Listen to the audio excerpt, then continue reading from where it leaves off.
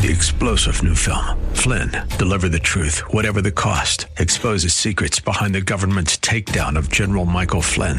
Flynn knew what the intel world had been up to. He ordered the first audit of the use of contractors. This set off alarm bells. He told the truth. He was the most dangerous person for Donald Trump to hire. They had to get rid of Flynn. Flynn, deliver the truth, whatever the cost. Available now. Watch it today. Go to salemnow.com. salemnow.com.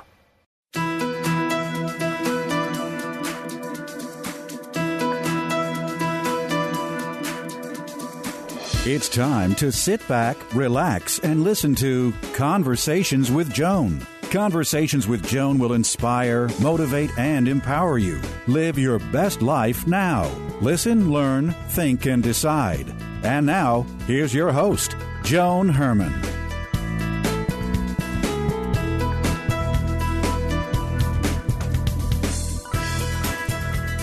Welcome to Change Your Attitude, Change Your Life's Conversations with Joan. I'm Joan Herman. Thanks for tuning in. Conversations with Joan focuses on topics that are important to your life, from health and wellness to professional development to personal well-being. Changemakers join me to share their insights, tips, and strategies so you can thrive and live your best life now. Thank you for taking time for yourself, and thank you for letting us be a part of your life. Now, let's start talking. In November of 2018, there was a destructive wildfire in California's Los Angeles and Ventura counties. The LA Times reported that it was clear from the beginning that the fire had the potential to be a monster. Today's guest, Robert Kerbeck, fought to save his home from one of the worst fires in California's history. He joins us today to share his story and to talk about the lessons that he learned. Robert is an award-winning actor and writer whose essays and short stories have been adapted to film, theater, and now his first book, Malibu Burning, the real story behind LA's most devastating wildfire. Welcome, Robert. Thank you so much for joining us. Well, thanks for having me, Joan. That was a heck of an introduction. Thank you. Well, that's your life, so thanks for living it. I know it's kind of one of those stories you wish, I wish I didn't have to go through but, now that I have, the expression make lemonade out of lemons, and so that's what I'm trying to do. Well, so you and your family, as I said in the introduction, you fought to save your home during one of California's worst wildfires.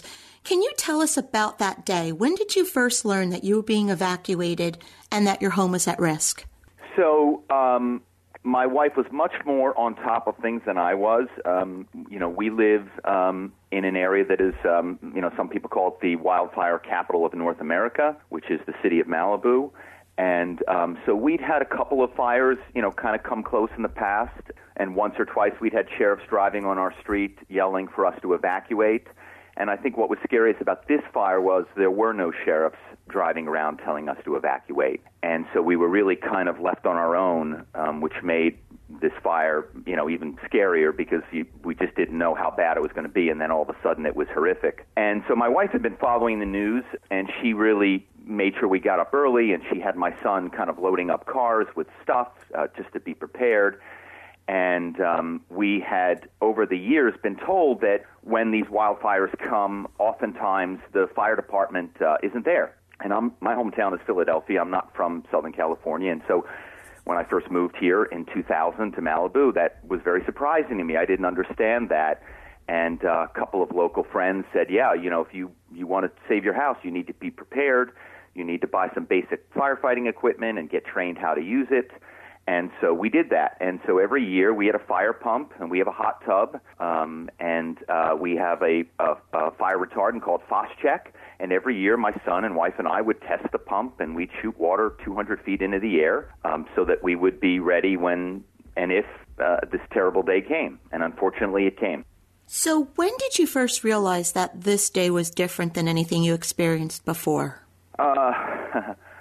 Well, I guess the two things. First, there was so much silence.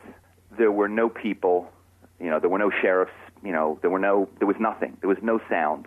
And on the horizon above us, on the ridge line, there was a orange glow, and the glow was getting brighter and brighter and brighter and brighter. And that was, when we kind of knew, wow, this fire is coming right at us. How much time did you have to get out of the way and into a safe place? Well, we didn't get out of the way into a safe place at first. What we did was, what we had trained to do is we got out all of the equipment, and we were set up ready to go to spray our house with this fire retardant Phos-Chek, which is the same retardant that the fire department uses. And right as we began to turn on the pump, our fire pump, which we had tested every year for 15 years, our fire pump failed. So all of a sudden now, all of the work we had done was for naught. And my wife, being the genius that she is, she had looked up the night before how to hook into a fire hydrant and watched a video on YouTube on how to do it. And so when the fire pump failed, because the idea was we were going to use the water in our hot tub, when the fire pump failed, she said, run up to the street, grab the hoses, drag the hoses up to this fire hydrant, and she walked me through how to hook up to the fire hydrant. And we ended up using the hydrant water and the Phos-Chek to cover our home and cover all our foliage with the fire retardant Phos-Chek. Do you think that preventative method ended up saving your home? That's a great question. I can't see how it didn't, because on our home, our neighborhood basically burned to the ground. There were approximately 275 homes in our neighborhood. Almost 200 were destroyed. And on the streets, our street and above, which were a little closer to the ridge line, the percentage was even higher. It was maybe even 80%. If you walk out my door and you walk left, 17 of the 19 houses were gone, were destroyed. Mm-hmm. So very few houses on our street and the upper part of our neighborhood made it. Ours is one of the only ones, and we live in an all-wood Victorian house. So after the fire, for days afterwards, when we finally were allowed back in after the evacuation period, people would drive by, and I would see them. They would stop, they'd lower their windows, their jaws were open, and they would literally go, how did this house survive? Mm-hmm. And I would say, I can't be sure, but because we weren't here, but we sprayed this thing with Phos-Chek, and we sprayed the foliage. And we also had things which are really important, and one of the things that's important to me now after this experience is helping homeowners be prepared for future fires because, for better or for worse, we've had 4 of the worst 10 fires in California history in the last 2 years. I think it's sad, but I also think it's true that these extreme fires are the new normal. And so homeowners that live in these fire zones, which now basically seems like it's the entire state of California and many other western states, homeowners need to be more prepared. They need to have better brush clearance.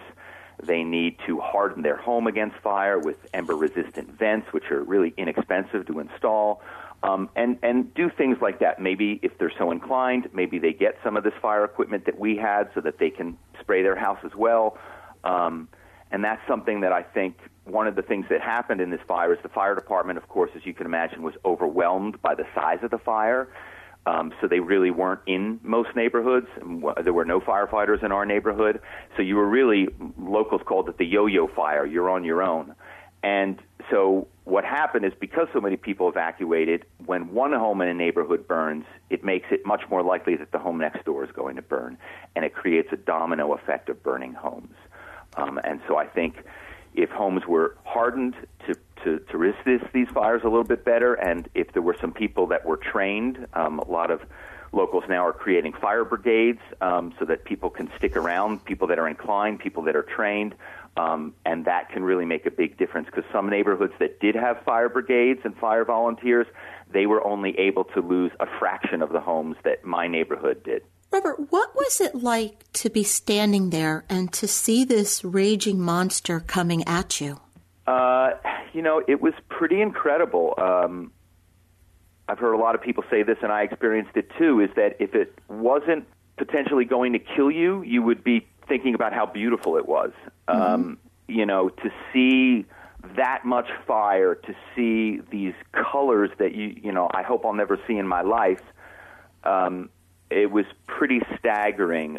When the fire came over the ridge, the flames looked like they were 100 feet tall, and they probably were. And we were spraying the house, and my wife, of course, was on the fire hose. She was the real hero, the real firefighter.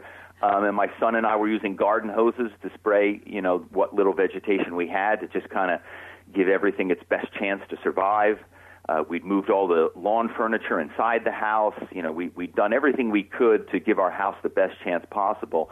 And then when the fire came over the ridge, it was only minutes, literally minutes, and the fire traveled, a half a mile in a minute, 2 minutes. And it came over the ridge, 100-foot flames, and then the next thing we knew, fireballs were being thrown at us and landing in our yard. And at that point, my wife said, we got to go. And we had done the best we could. We'd prepped the house as best we could. We'd sprayed it, pretty much entirely. And then it was time to get out. And as we were doing that, that was kind of the scariest moment because there was fire everywhere. And homes up and down the street were already on fire. And evacuating was quite scary. I can't even imagine what it's like to return home and see everything gone. How are your neighbors doing today? It's tough. It's really tough, I tell people I live in Malibu, and of course they assume immediately that you're super rich. Mm-hmm. And my neighborhood, most of the people in my neighborhood purchased their properties in the 70s and in the 80s and even in the 90s when, and we forget these things today, before the invention of the internet, people couldn't live this far away and go to work. There aren't really a lot of jobs and industry out here. So many of the people that settled out here were actually blue-collar people. They were firefighters. They were sheriffs. They were teachers. Most of my neighborhood their positions were one of those three things. And so they couldn't afford to live in Beverly Hills. They couldn't afford to live in West Hollywood, so they came to Malibu. And unfortunately, many of these people were older, they lost their homes, and they didn't have enough insurance. And so quite a few of these people are not going to be able to rebuild, and that's really the saddest thing. So by contrast, you include some famous people in your book, people like Bob Dylan, Sean Penn, Kevin Dillon, Julia Roberts, just to name a few. Can you share something that they told you about this experience? Sure. One of my favorite stories is the actor Kevin Dillon, who played Johnny Drama in the HBO series Entourage, and also starred in amazing films like Platoon and The Doors. And, of course, Kevin is the younger brother of Matt Dillon, who's also quite a famous actor. And Matt lives in a neighborhood next door to my neighborhood. His neighborhood is called the Bonsall neighborhood, and it's a very lush community, a lot of farms there, something else people don't kind of picture when they think of Malibu. They don't think that they're farms, but there are. And Kevin, which really shocked me, Kevin stayed behind to fight the fire by himself. And as a matter of fact, he evacuated his daughter and his girlfriend and went back despite his manager telling him not to go back, his movie star brother Matt telling him not to go back, everybody telling him not to go back, because obviously at the end of the day, one of the last people that can afford to get burned in a fire is an actor. And yet Kevin went back, and he spent the entire weekend, Friday, Saturday, Sunday, fighting the fire, and basically he drew a line on his street, and he and a couple of other neighbors that stayed behind, there were only a few, they stopped the fire at their street from getting any further below them because they were there and because they didn't let their homes burn. One of the things that happened with these fires is if there was like a little bit of a fire break, it really could stop the fire from going any further.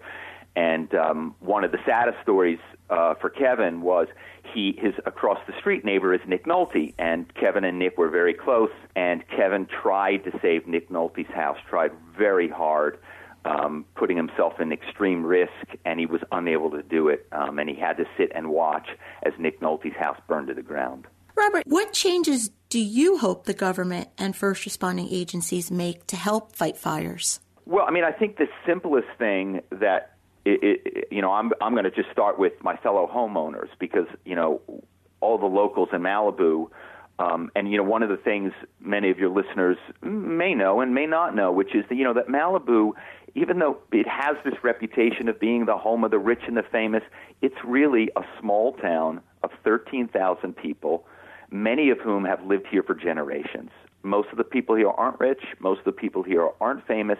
But what they are and what they do have is a sense of that original kind of frontier mentality. And so that there's a bit of the sense of, you're prepared to do things on your own. People here can hook up a generator. People here can, fix their roof if they get a hole in it, So there's a bit of that mentality that exists today, and I think that that's important because what we saw with the fire department is they were overwhelmed by the size of the fire, and so if homeowners can harden their homes, one of the things I mentioned earlier is a lot of the times these fires, there's so many embers in the air, and these embers, especially from flammable trees, and these embers can travel for miles, and so you might not even be near where there's an immediate fire, and the next thing you know, there's a fire in your backyard.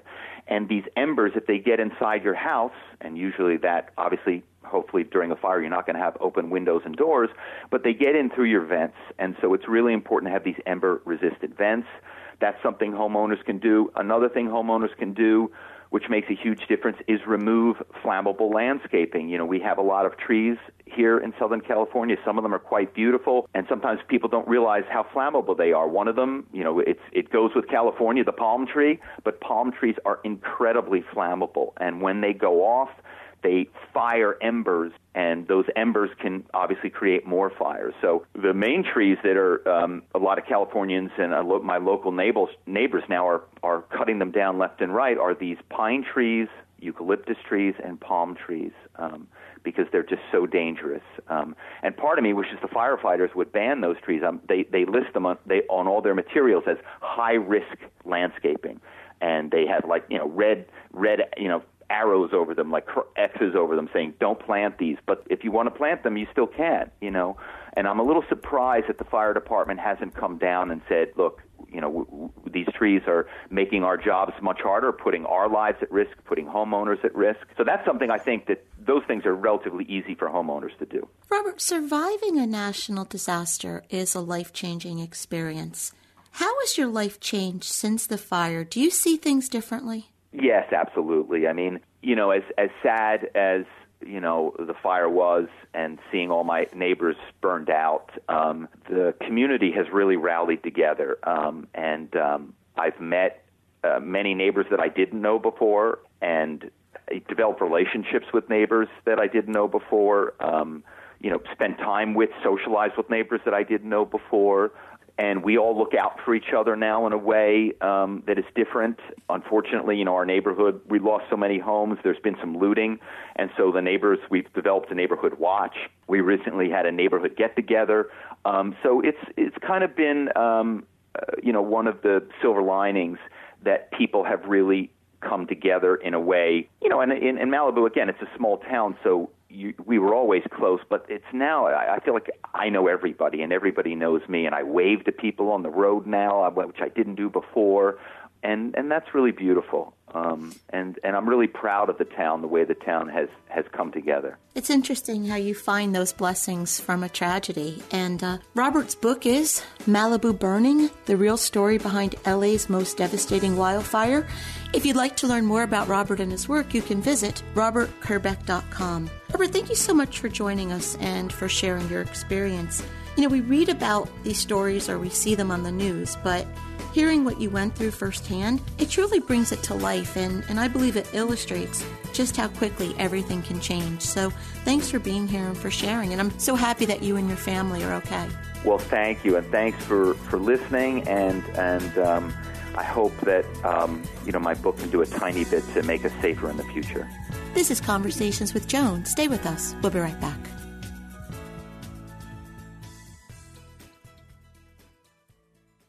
How much can the right foods do for you? A lot more than weight control. The right foods can increase your energy, improve your outlook, and strengthen your body's natural defenses. What foods can do all that? Primo Health Solutions will show you using metabolic typing. This remarkable program lets your body tell you what it needs to work best. Call them today at 347-903-7030. That's 347-903-7030. Or go to PrimoHealthSolutions.com. Using metabolic typing, Primo Health Solutions will let your body work best. If you're a person living with any discomfort, have trouble sleeping, or the many other issues that come with getting older, I have great news for you. You have a chance to do something for yourself and at the same time help a U.S. veteran. My name is Janice Coviello. For years, I've been living with knee pain and discomfort every time I did something active, even walking. But after 8 knee surgeries, countless bottles of Advil, and hyaluronic acid injections, I was desperate for relief. My doctors told me a knee replacement was my only option. To avoid another surgery, I found another solution, a transdermal gel known for reducing joint pain, faster recovery from injuries, enhancing strength, and promoting natural tissue repair. I started using the gel with amazing results. For the first time in 17 years, I could run without Advil. In addition, I sleep better and have so much more energy. But just don't take my word for it. Go to foreveryoung.org to learn how the purchase of this product can benefit you and also help a U.S. veteran. That's the number 4everyoung.org. Calm, vitality, mindfulness. We all want them, but they seem so hard to attain. Escape the stress and frenzy of the city streets. New York Open Center offers courses, trainings, and a vibrant community to help you start your journey for a more balanced and healthy life. Visit our website at opencenter.org for more information. Stop by our cafe and bookstore for all your wellness needs. Find your center at 30th and Madison.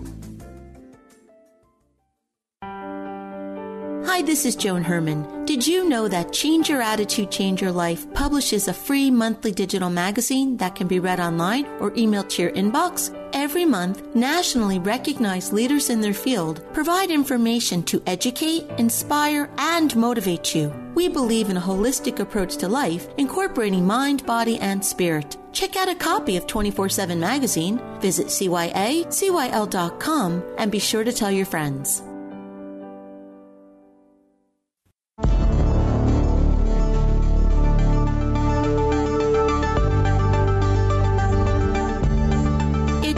To Your Health. Joining me today is Dr. Catherine Berndorf, co-founder and medical director of the Motherhood Center, a treatment center in New York City for pregnant and new moms experiencing anxiety and depression. She specializes in treating women before, during, and after pregnancy, as well as at other times of transition in their lives. Dr. Berndorf is an associate professor of psychiatry at Cornell. She was a regular mental health columnist for Self magazine and has appeared on numerous television programs, including The Today Show, Good Morning America, MSNBC, and CNN. She is the co-author of the new book, What No One Tells You, A Guide to Your Emotions During Pregnancy and Motherhood. She's here today to discuss when you don't have feelings for your newborn. Welcome, Dr. Berndorf. Thanks for joining us. Thanks, Joan. Glad to be here. So, Catherine, when we have a baby, as mothers, we believe that we will fall deeply in love with this child and that we'll experience those feelings the minute we set eyes on the baby. But sometimes that doesn't happen. Why is that the case? I think for many women, there's this expectation that they're going to fall madly in love with this new child, and that there's a pressure, actually, to feel that way, right? That if you expect it and you've heard it and you see it in social media and on TV and all around, you're setting yourself up to have a very particular experience that doesn't happen frequently. And it doesn't make you a bad mother or a bad person or unloving in any way, shape, or form. You've never met this baby, right? They've been a fantasy in your head, even if as they were gestating in your body. You know, you have to get to know them. That deep love that people expect to feel is a setup for feeling defective and deficient. That's actually very interesting because it goes against what most of us believe. And so you use the word frequently in that. So not having those feelings then could be considered more quote unquote normal. You got it. That's exactly. It's funny you say it that way because, you know, upwards of 80% of women will have what's called the postpartum blues, right? The baby blues, which we think happens because you're at the end of pregnancy, your highest levels of progesterone and estrogen and hormones that are surging throughout the body. And then you go through the process of labor and then delivery. And a few days after that, during those few days after you've had the baby, right, you can see, oh, I've lost weight because the baby's come out, but you're losing fluid and these hormones are shifting and plummeting, right? You're going from the highest levels to the lowest levels. And it's that difference between the high and the low of the hormones that puts you into this kind of hormonal and also mood sensitivity tailspin. And that's what defines and describes the blues. And it's happening also at that time. One, you're supposed to be falling in love with your kid when you feel sort of, these ups and these downs. And so to your very good point, I would say to people, you're the unusual person who falls madly in love with their baby. When you do go through this, is it common to have outsiders say things like, what's wrong with you? You're supposed to love your baby. Does that just fuel the fire? Yeah. Oh, yeah. Perfect question. It absolutely does. It makes us feel worse. It makes us feel like maybe we are defective, that the person on the outside doesn't get what's happening on the inside for us. The outside and the inside don't match up. And when that's the case, it's often missed. And so unless you're telling someone, they're not going to know it. So, Catherine, what do you advise when we're going through all of these physical and emotional changes? What can we do to move through this and to manage them? Well, I hate to say it's our responsibility and put the onus on like the new mom, because that's a very difficult you're at a difficult time. But if you can say how you feel, speak up when you're down, or, speak the secret. Don't be scared to say how you feel, because that will help diffuse and relieve and get you on your way to feeling better, believe it or not, if you share that. One other thing I'll say to those on the other side, right, not for the new mom, but those around a new mom, look at them in the eye and say, how are you? And just wait. Just pause. Hold the gaze and really mean what you're asking. And it's such a powerful and, believe it or not, simple thing to do that really says to the other person, I want to know how you feel. I mean what I'm asking. Are you okay? Are you good? Because if you are, that's great. But if you're not, I want to know. Catherine, are there any signs that someone should be aware of that would tell them that this is more than the normal baby blues and it might be time to seek professional help? There are many, but they're not always easy to spot. So the baby blues are not a consistent or persistent state. They typically happen a few days after birth till a couple weeks after. And during that time, they're not happening sort of permanently. That whole time is not only the baby blues, right? It happens in moments of hypersensitivity, or as we say, mood lability, really high or really low, or you're crying while you're laughing at the same time. It's this weird mix of, quote, hormonal feelings where you just kind of feel off but highly raw. And that's not every minute of those 2 weeks, but it's moments during that can feel very profound. But then you recover and you're like, okay, and then you go on with your day or your life or whatever.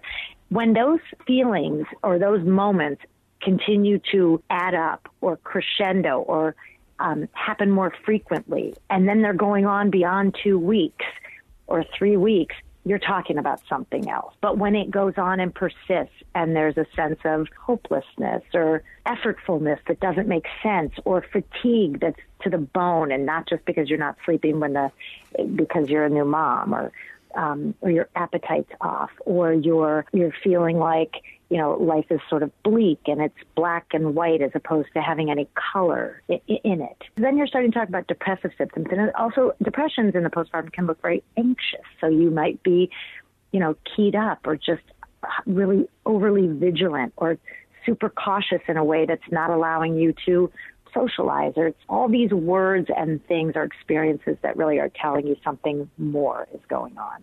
The book is What No One Tells You, A Guide to Your Emotions During Pregnancy and Motherhood. If you would like to get more information about Dr. Berndorf and her work, you can visit themotherhoodcenter.com. Catherine, thank you so much for joining us and for bringing awareness to this common problem. Thank you, Joan. We'll be right back. Do you want to help someone who could use a hand? Christmas can be the most wonderful time of the year, but it can also be the saddest and the loneliest. While many people experience the joy of the season blessed with abundance, others struggle to put food on the table. Wouldn't it be wonderful to share your blessings with those less fortunate, to let them know that they're loved and not forgotten? Through Change Your Attitude, Change Your Life's third annual Feed a Family initiative, you can provide a nourishing festive holiday meal to those in need. Working with local charities, we'll be distributing boxed pre-cooked dinners. Each meal comes complete with meat, vegetables, salad, sides, and dessert. It's easy to help out. Simply visit cyacyl.com/holiday meal to learn more or to place your order. That's cyacyl.com/holiday meal.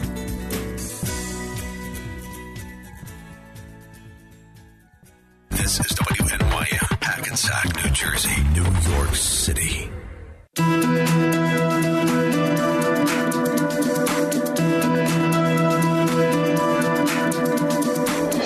Welcome back to Conversations with Joan. I'm Joan Herman. Thanks for staying with us. When our next guest, Bethany Hamilton, was 13 years old, she lost her left arm to a 14-foot tiger shark. At the time, she was a rising surf star, and the attack seemed to end her dreams. But 1 month later, Bethany returned to surfing, and within 2 years, she had won her first national surfing title. At 17, she realized her dream of surfing professionally. Bethany's faith and iron will prove that anything in life can be accomplished, no matter what the obstacle. As she says, I don't need easy, I just need possible. Bethany is a professional surfer, author, and motivational speaker.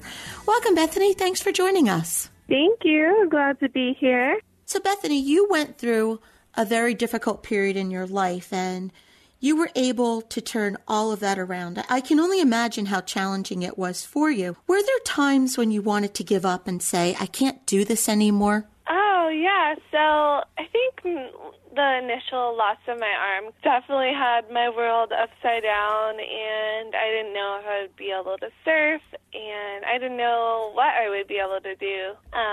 But I got my first hint of inspiration from a guy by the name of Mike Coots, who had lost his leg to a shark, and he actually learned how to surf with one leg. And he's like, hey, I think you can surf with one arm. So once I got the inspiration to surf, I was determined to get back out there. And for me, it was more than just like a hobby or something to pass the time with. Like, it was a deep-rooted passion and still is today. And so that kind of, I guess the passion and love of it kept me going and having a hint of inspiration. And I also had, like, my faith in God, and I knew that God was in control of the situation, and I thought that, okay, God, like, whatever you have from here, it's going to be okay, and let's just see what we can do.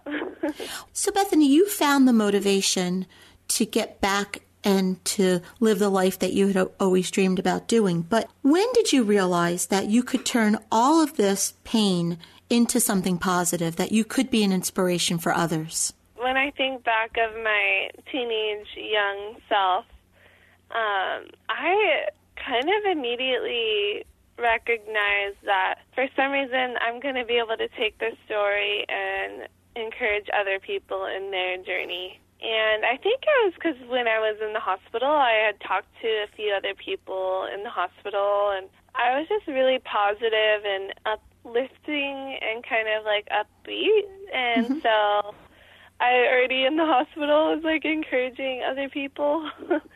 And so it started really like right away. I just knew that, okay, there's good is going to come from this situation. And now in hindsight, being a mother and an adult, I look back and I'm like, wow, the amount of good that's come from the loss of my arm is, I wouldn't want it any other way. Like, I love the life that I get to live, and all the good that's come from what seems like such a tragic event has really been a blessing for a lot of people. So sometimes our pain it's worth going through. Bethany, when I watch people like you surfing and I see the size of those waves, I don't know how you do it. Is there ever a time that you're afraid of, when you see that wave coming, is there ever a time that you're afraid? Oh, yeah. Every surfer deals with fear. I think it's just like we kind of embrace the fear and like the challenge. And I think that's partially what keeps us coming back, is just kind of the challenge of dealing with that fear, but also the adrenaline and beauty of riding those sort of waves is really exciting, and it's a really unique challenge. You know, when you watch someone surfing, to me, it's almost like, you know, when you're starting to go up on the wave and you see it beginning to curl over you to get ready to break, and you're almost in that tunnel. To me, that's kind of an illustration of what life is like. We're here and you have all these challenges that ride over us, but when you're surfing it, you're able to navigate your way through that tunnel. And I always just think it's such a beautiful illustration of what life really is like. Yeah, for sure.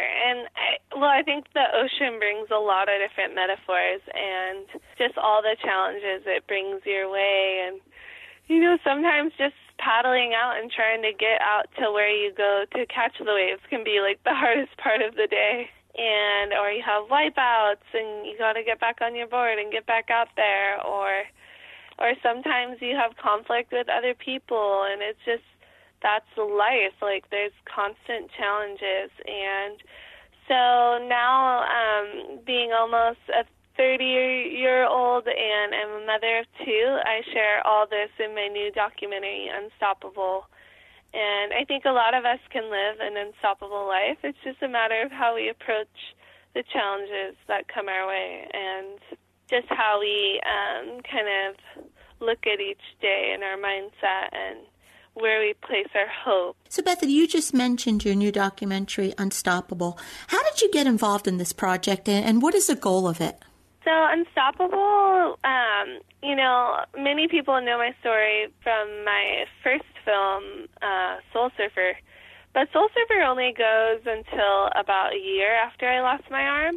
And a lot had happened since then, and my surfing had gotten really, I had turned professional and was really pushing women's surfing, and I had met the director in another film project he was working on, and he was like, hey, we should do a short film on just your high-performance surfing. So we started off just to make a short film, and then, long story short, we put so much time into that, and a lot in life had changed, and my team and I just felt like, wow, like, there's so much that hasn't been shared, and most people don't know the real Bethany. So the documentary really captures me and in my raw element of the ocean, and just accomplishing different challenges and goals and just pushing it in the sport of women's surfing.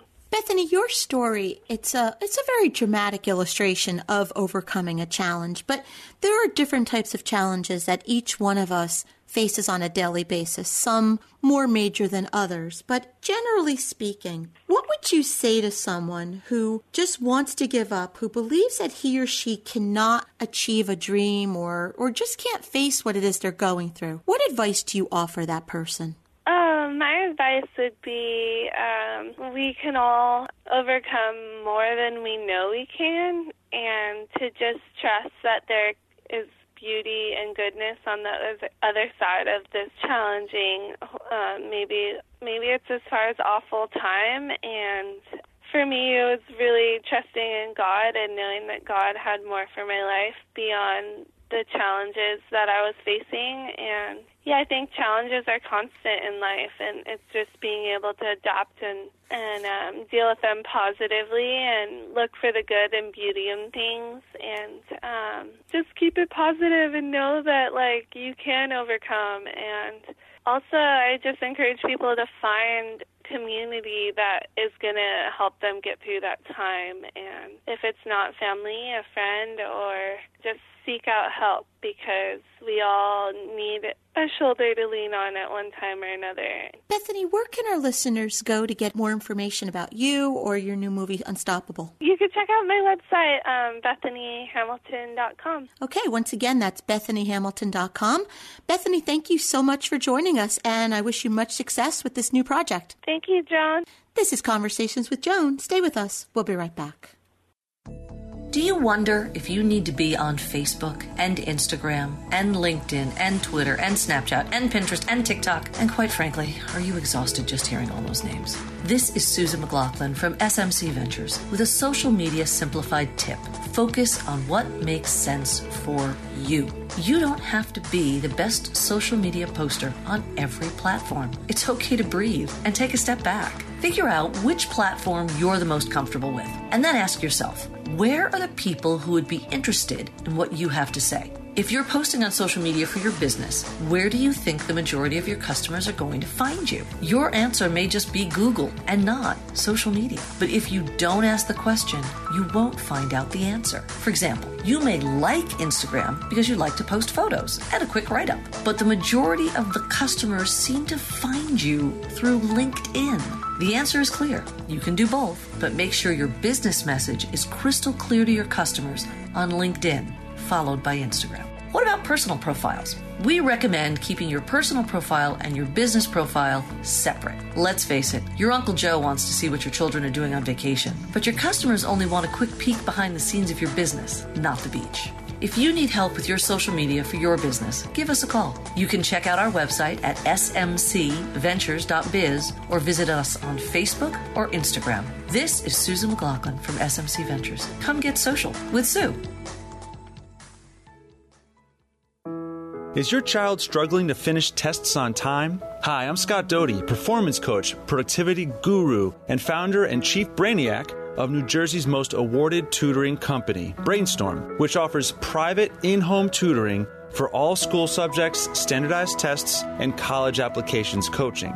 Now, many people are allergic to running out of time on tests. They equate running out of time with failure. Obviously, I need to do everything in my power to finish on time, they think. The truth is typically different. Unless you are a high-soaring overachiever looking for near perfection, you have room in your performance for incorrect answers. Most people, in other words, can get their goal score and still get a great number of questions wrong. With this in mind, I always advise students to focus less on the obsession with sprinting through a test at full speed. And of course, that often results in finishing on time, but with terrible quality. And I tell them instead to focus more on quality work that gets the job done, even if it means running out of time. So the takeaway here is focus not on rushing to finish on time. Finishing on time is not the goal. A certain score, a B+, maybe a 1300 SAT, that's the goal. And there are clever ways to make that happen even if you can't finish on time. If you'd like to learn more about these kinds of ways to learn and you like access to New Jersey's elite core of academic coaches and admissions experts, check out stormthetest.com.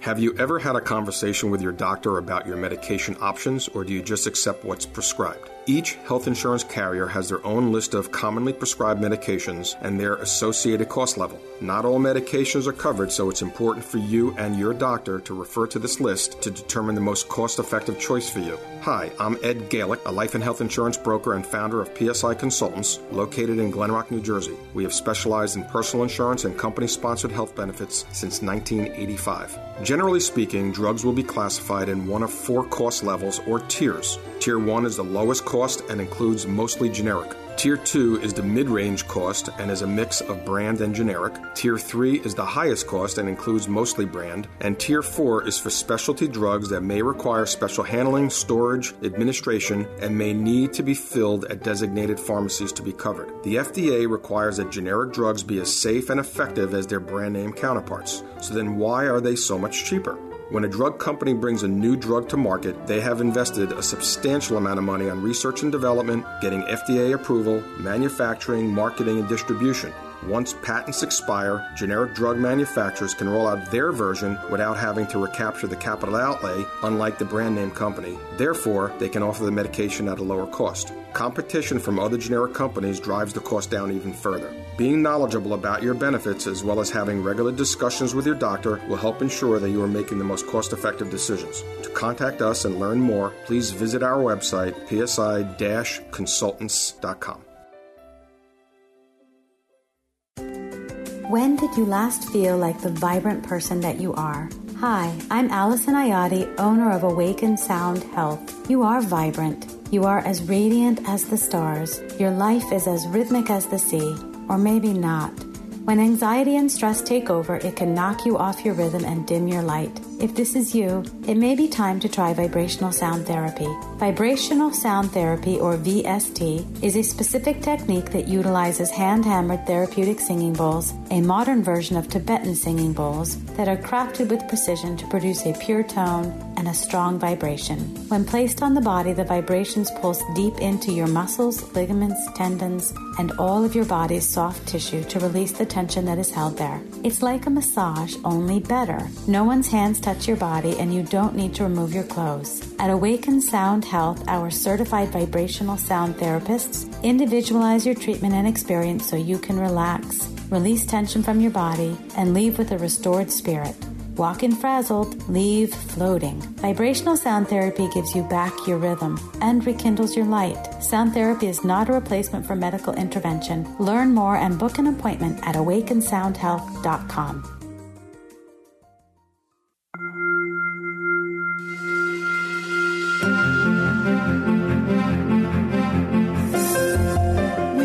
To live a happy, productive life, but sometimes we just need a little help.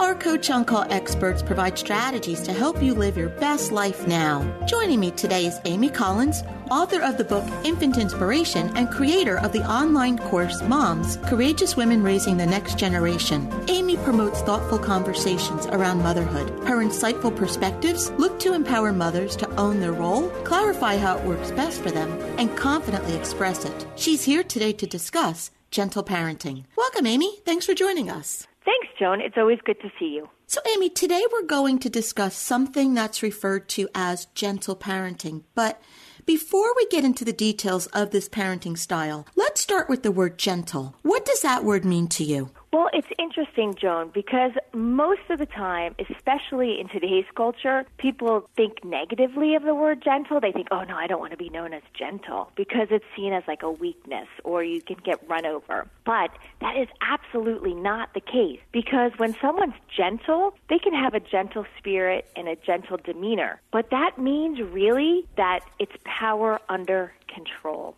So when we're described as gentle, it means that we know what our values are and we will fight for them, but we will do it in a very calm, mindful way. Therefore, again, we have our power under control. Okay, so can you give us an example of gentle parenting in action? Sure. So, a lot of times people will say, you hear parents in the park, don't run, stop, don't run. And, they're yelling and, they get all flustered and the kids are still running and they're chasing them. Really, an example of gentle parenting would just to simply say, first of all, to stay calm, right? We don't need to be yelling, but to firmly say what we want instead of what we don't want. So to say, walk instead of don't run. As our voice gets higher and higher, and just say it calmly and firmly and boldly because that's the behavior you want. And so you want to demonstrate that behavior as well. So do you believe that parents can be gentle and still be strong disciplinarians? Absolutely. In fact, good parenting definitely does not have to be about yelling and bribing. Instead, there's a book called Parenting Without Stress, and Dr. Marvin Marshall, in that he says something along the lines of that, we don't need to yell or bribe. Instead, we need to clearly communicate with our children what we're looking for them to do. And when we're gentle, it's really about being clear and powerful and therefore motivating our children to do what we want because they really ultimately want to do it as well. Someone needed to teach this to my Italian parents. I know, right? Amy, thank you so much for joining us. If you would like to learn more about Amy and her work, or if you'd like to get a copy of her book, Infant Inspiration, you can visit her website, amymcollins.com. And as always, to hear more from Amy, you can visit our website, cyacyl.com/Amy. Do you believe that there can be a silver lining from tragedy and that blessings come in disguise? Hi, this is Joan Herman here with a lesson learned while earning my PhD in life. Your attitude determines how you view a situation and how you move through it. A tragedy is defined as an event causing great suffering, destruction, and distress. We understand the meaning of those words. However, I believe the important component is how we view the situation. What may be a tragedy to one person is nothing more than a bump in the road to another. And while we can agree that events such as death, divorce, or job loss create less than desirable circumstances, each can be viewed and handled differently from one person to the next. The key is that person's outlook. There are people who see the glass half full in all situations, and others who see it as half empty.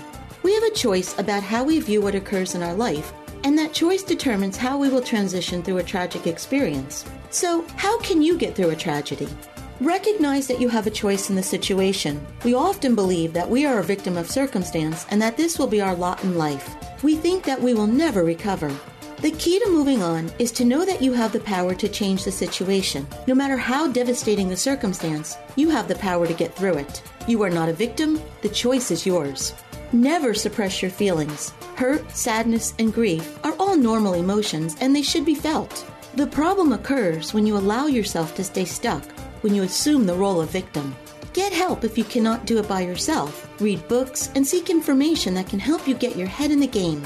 Reach out to friends and loved ones. Isolation can make the situation worse. And seek professional assistance if you're overwhelmed, depressed, or have suicidal thoughts. Remember, you're not alone and you have a choice. How we experience our life comes from how we view what we experience. As Dr. Wayne Dyer said, when we change the way we look at things, the things we look at change. Thanks for spending this time with me. For more inspiration and empowering tools, visit joanherman.com. I want to be riding my bike. But at this moment, he's fighting leukemia. St. Jude Children's Research Hospital is saving lives with pioneering research and care. And will never have to pay St. Jude for anything.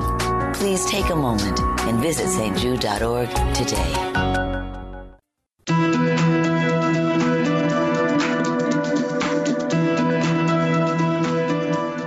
That's it for today's show. Thank you for joining us. I hope you found the show informative. At Conversations with Joan, we believe that knowledge is power. Take what you've learned, apply it, and live your best life now. Remember that the information provided are the opinions of our guests and should never replace the advice of a professional who knows your personal situation. If you'd like more information, visit our website, cyacyl.com. That stands for Change Your Attitude, Change Your Life. While on the site, listen to past shows on demand, read our digital magazine, take part in the book club, check out our team, and be sure to follow the show on social media. Until next time, this is Joan Herman. Thanks for tuning in.